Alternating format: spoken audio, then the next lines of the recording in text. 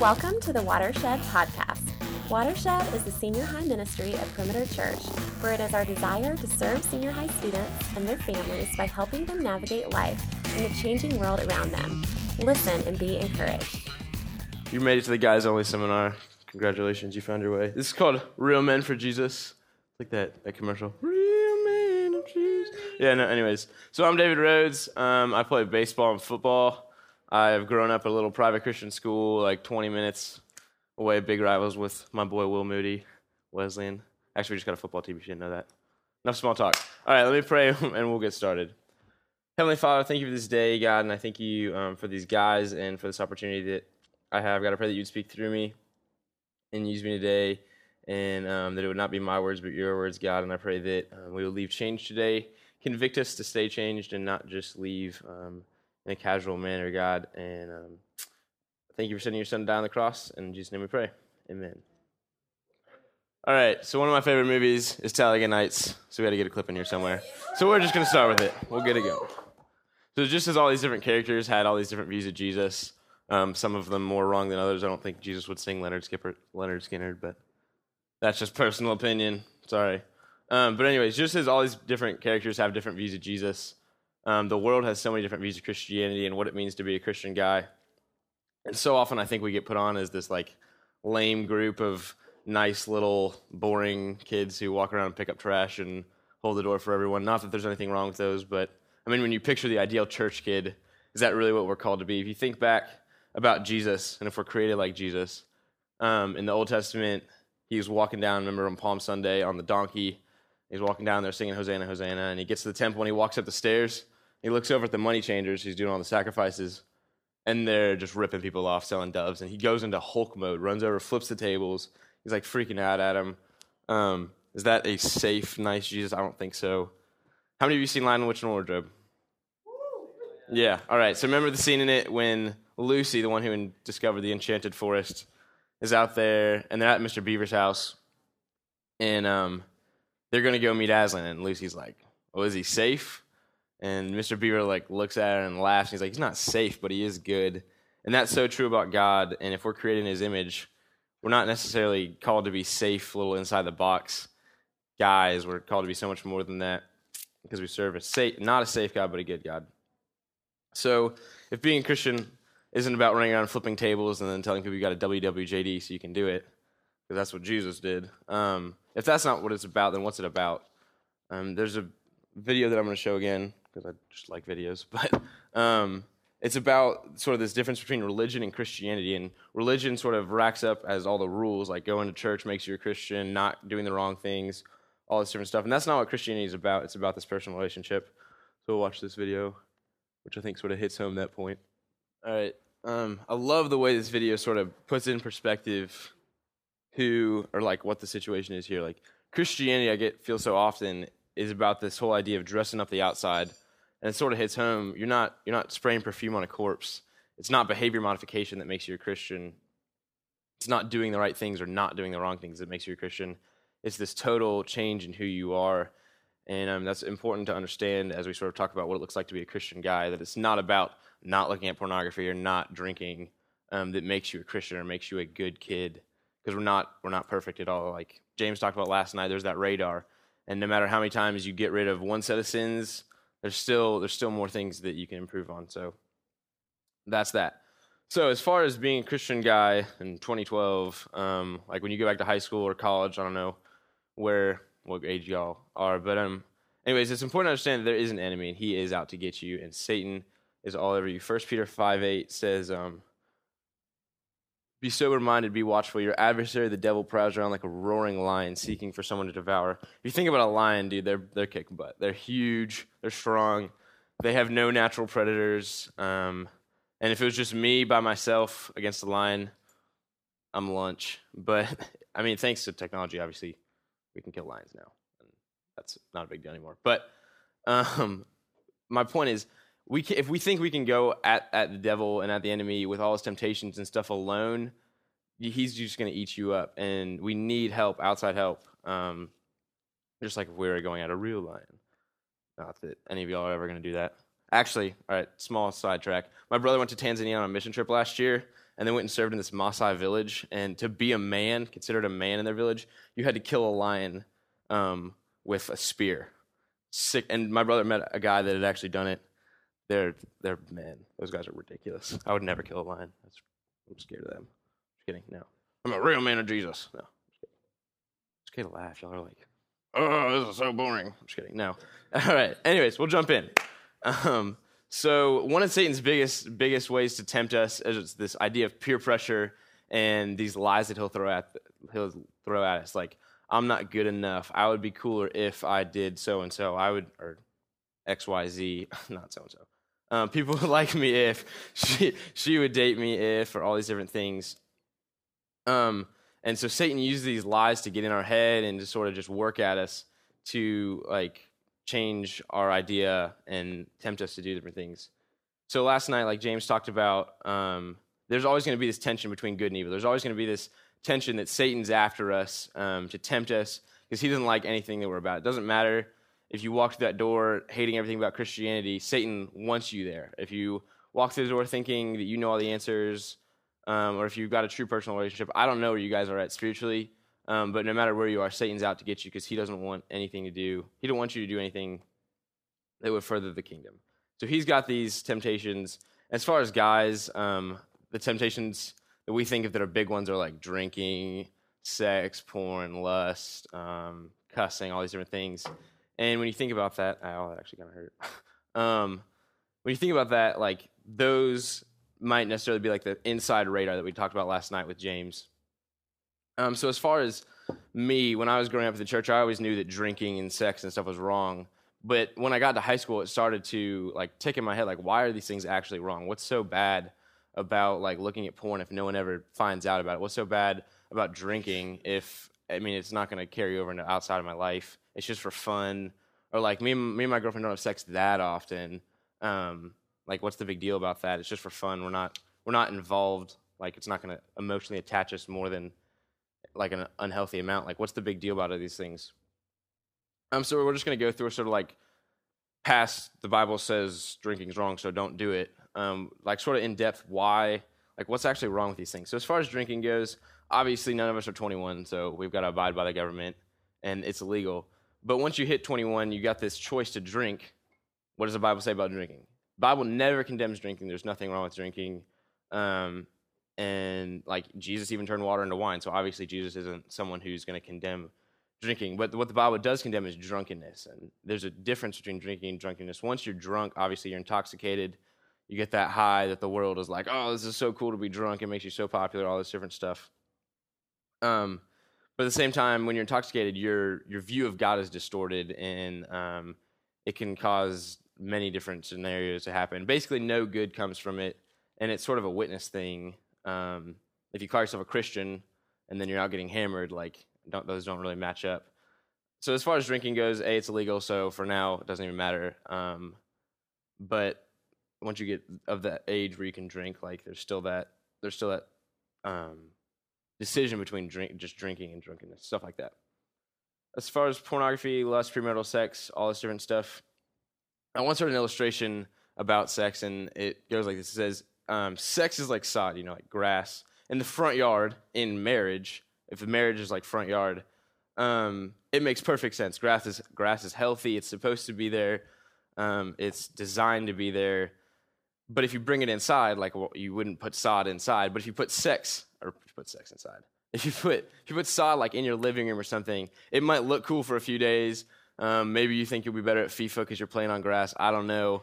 But after a while, it's going to eventually die. It's going to eventually rot, and all those different kind of things. So where sex is designed to be in marriage, it's healthy, it's great. But as soon as you take it outside into like a premarital relationship or an affair if you're married and all that stuff. Anyways, where it's not designed to be, it's unhealthy. That's kind of a good mental image. But why is it actually wrong? If you think back to the old church, like back when Paul was running around saving people, the church was referred to as the bride, and then Jesus and like the whole triune God thing was like it's a picture of marriage kind of, and it's a symbolic relationship between that. And so his point is you can't get the benefits of a relationship with God without the commitment of a relationship with God.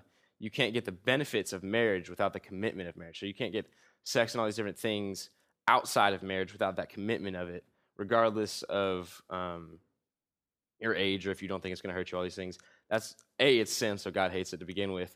But it's also breaking that symbolic, I hate using English terms because I hate English, that symbolic picture of marriage. So, and I mean, on top of that, guys are like, we're image driven. That's just how we're wired. We're wired for sex. And girls are sort of the emotional side, and you can wreck girls emotionally.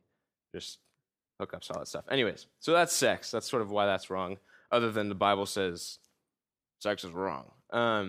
As far as like cussing and degrading stuff goes, Ephesians 4:29, which is on my PowerPoint somewhere. There you go. Let no corrupting talk come out of your mouths, but only such as is good for building up, as fits the occasion, that it may give grace to those who hear. This was a big area for me. As far as the first two, like sex and drinking, I grew up at Perimeter in this church, and my parents have been really involved, and I grew up in a private Christian school.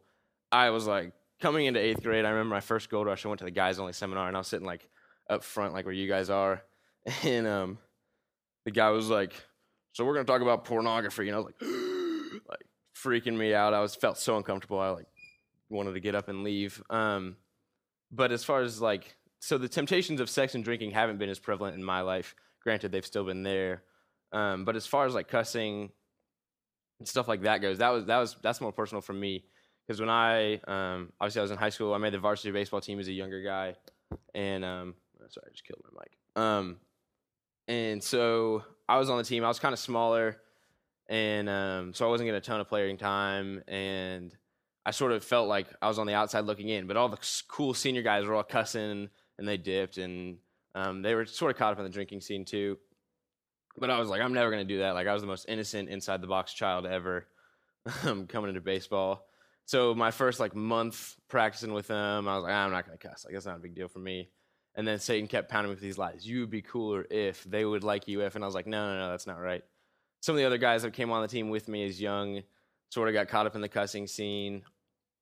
And then the senior baseball guys, like, jumped on it. They're like, oh, these kids are so cool. And I was still sort of on the outside, and I was like, all right, you know what? Forget this. And Satan kept pounding me with these lies. You'd be cooler if. They would like you if. And sure enough, I wasn't in a great spot spiritually. I was sort of I came to church on Sunday, and that was about my spiritual walk. And I went to a private Christian school, so I had Bible class. But other than that, like as far as a personal relationship goes, I thought I was a good kid. I wasn't.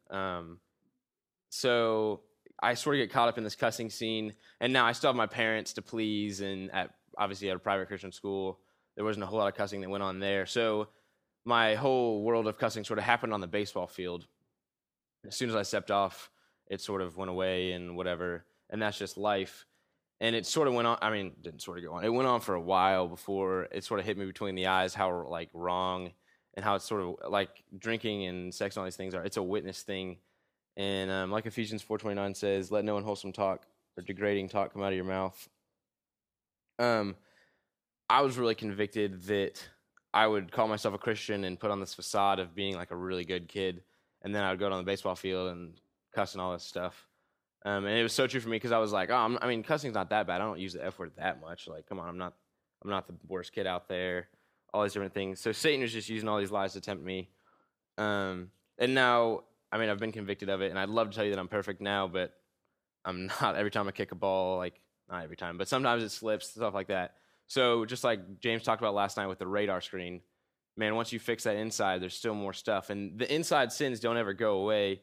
The inside temptations don't ever go away. There's still that tension, but you eventually learn to grow up and grow past that. So just that's sort of why some of the major sins, and that's not an exhaustive list. There's more temptations like money, self-worth, self-image, all these different things. But as far as how to get rid of these temptations, just practical reasons like why. I had a friend last year who, really sweet girl, really nice girl, grew up Christian home, went to school with me, and her two best friends lived in our neighborhood with her. And they did everything together. They went to school together, played volleyball together. And so they were like best friends. And then one of the older sisters, or one of my friend's friends lived in the neighborhood. This is going to get confusing now. One of my friend's friends who's in the neighborhood, her older sister started to drink. And it sort of trickled down the line to my friend's friend.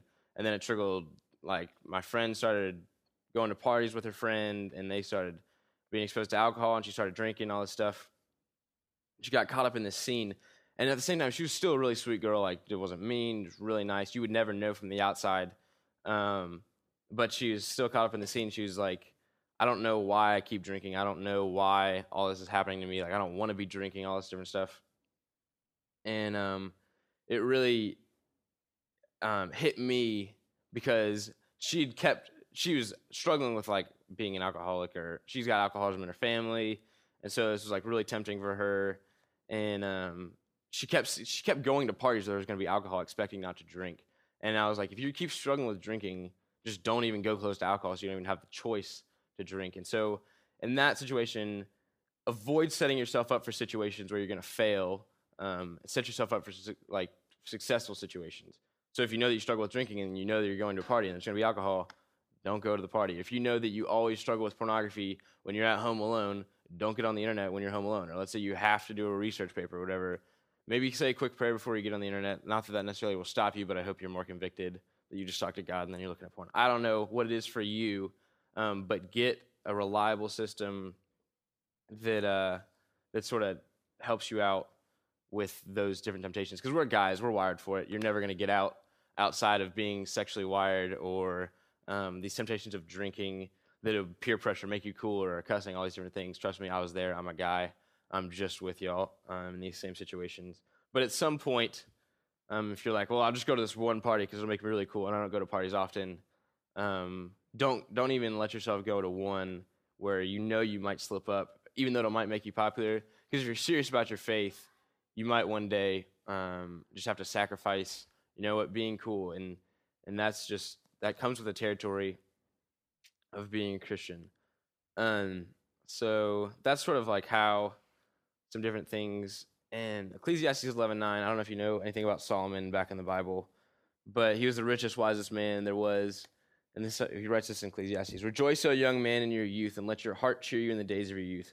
Walk in the ways of your heart and sight of your eyes, but know that for all these things God will bring you judgment. Basically what this verse means is just like, we're only teenagers once. High school's fun. I'm there. So enjoy it while you're here, but you can't necessarily pull I'm just in high school card, because you're accountable. You know right and wrong. We've all got a conscience, regardless of if you want to admit to it or not. So if you're serious about your faith, you sort of got to take a step back sometimes and look at it. As far as why we want to get rid of these temptations, sort of, if you look 30 years down the road at who you want to be when you're 30, do you want to be a guy who's an alcoholic or a sex addict who's struggling with all these affairs? If you look around now, like at so many guys that are having affairs, Tiger Woods, like he's got so much money, all this stuff. He's still struggling with affairs, and he wrecked his life, even though he had it all together, or it seemed like he had it all together. If you look back in his life, probably when he was a teenager, he struggled with pornography, or sex, or all these different things. Never sort of got over that, because obviously he wasn't a Christian. That didn't matter to him. And it ended up wrecking his life. So the reason we want to get rid of these temptations now, and sort of knock them out of the park and get that first radar screen changed from X's to greens, because we're creating our habits now. As teenage guys, the earlier we face these temptations, the easier it's going to be. So if you look 30 years down the road, do you want to be, if you're anything like me, when I think of like the ideal me at 30, like rich, hot wife, successful, nice cars, all the usual like American dream thing. But that's not necessarily the greatest thing. Here, I'll show you another video. Like, this guy makes $60 million a year. He's married to a supermodel. I took a picture of his wife. I didn't take a picture. I found a picture. That's his wife. Like, dude, he's got it together, let me tell you. He's got money. He's got the wife. He's got 3 Super Bowl rings. That's more successful than I was even dreaming of. And what does he say in that video? He's like, there's got to be something more. Notice before I said all those different things, rich, successful, all these different things, I never said satisfied. And that's one of the things we have to understand is no matter these temptations, money, hot wives, all these different things, they may look cool and they may seem satisfying for the moment, but if we're looking for this world for satisfaction, we're never going to find it, because these things don't satisfy. What does is Christ and this relationship that we have with him. There's Matthew 6:24. Matthew 6:24, no one can serve two masters, for he will either hate one, love the other, be devoted to one, and despise the other. And then Matthew 6:19 through 20, don't store up for yourselves treasures on earth, store them up in heaven. All these different things, money, sex, porn, drinking, cussing, all these different things that seem cool in the short term, and granted they are. The society puts on these images that if you cuss and if you drink, you're going to be the cool kid, and that seems to satisfy, and for a while it does. But at the end of the day, you're going to end up with Tom Brady, 3 Super Bowl rings, $60 million, and a supermodel going, there's got to be something more than this. There's so much more. And that's so true because we're created for so much more than just to have a bunch of money and 3 Super Bowl rings. So what? When we walk out the door, leaving Goldrush, what do we do with this? Where are we supposed to go when we leave the doors and have to go back to the real world when we're not in worship sessions every morning and night and hearing awesome speakers like David Rhodes? So what? What's our application when we leave here? The Christian life, like that middle video said, isn't about behavior modification. It's not about dressing up your outside. You got to be honest with yourself. I mean, we're all guys. We're all going to struggle with sex, porn, all this different stuff. That's just going to be an issue. That's part of life. But we want to nip that in the bud now because temptations never go away, but they do change forms. Like, I know when I was preparing for this talk, I was talking to a bunch of the adult leaders, adult guys, and I was like, so once you get married, it's so much easier, right? Like, you don't have to deal with sex and porn and stuff. And they're like, absolutely not. It's twice as hard once you're married because now you've got that accountability of a wife. And it's just as hard even though you've had sex with a woman and all these different things. So we really want to nip these things in the bud now. But it's more importantly than that, it's about this spiritual growth and this personal relationship with Christ.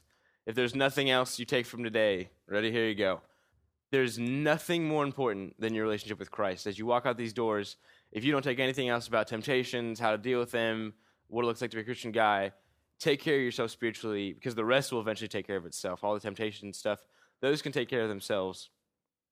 But take care of yourself spiritually. Also, another thing, get in a solid community. If you're hanging out with kids who drink and smoke all the time and you struggle with drinking and smoking, you're making it kind of hard on yourself to get out of that. And if you're serious about your faith, you need to have that accountability of hanging out with people. And I'm not saying you can't ever hang out with people who drink and smoke. That's fine. I've got friends who drink and smoke, and I play baseball with them, hang out with them sometimes. But that's not who I spend my majority of the time with because I don't want to get caught up in the same temptations as them.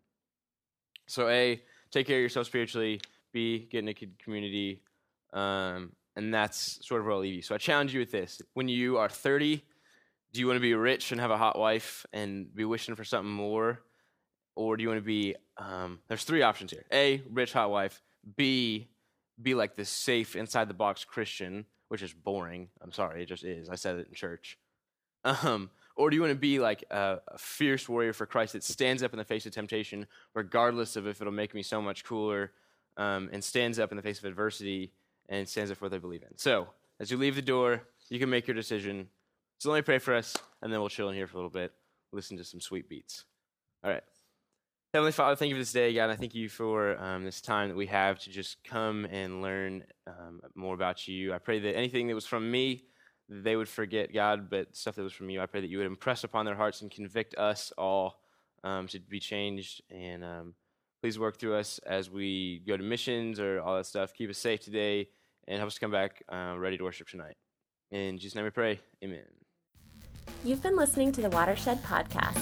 Perimeter Church is located at 9500 Medlock Bridge Road in Johns Creek, Georgia.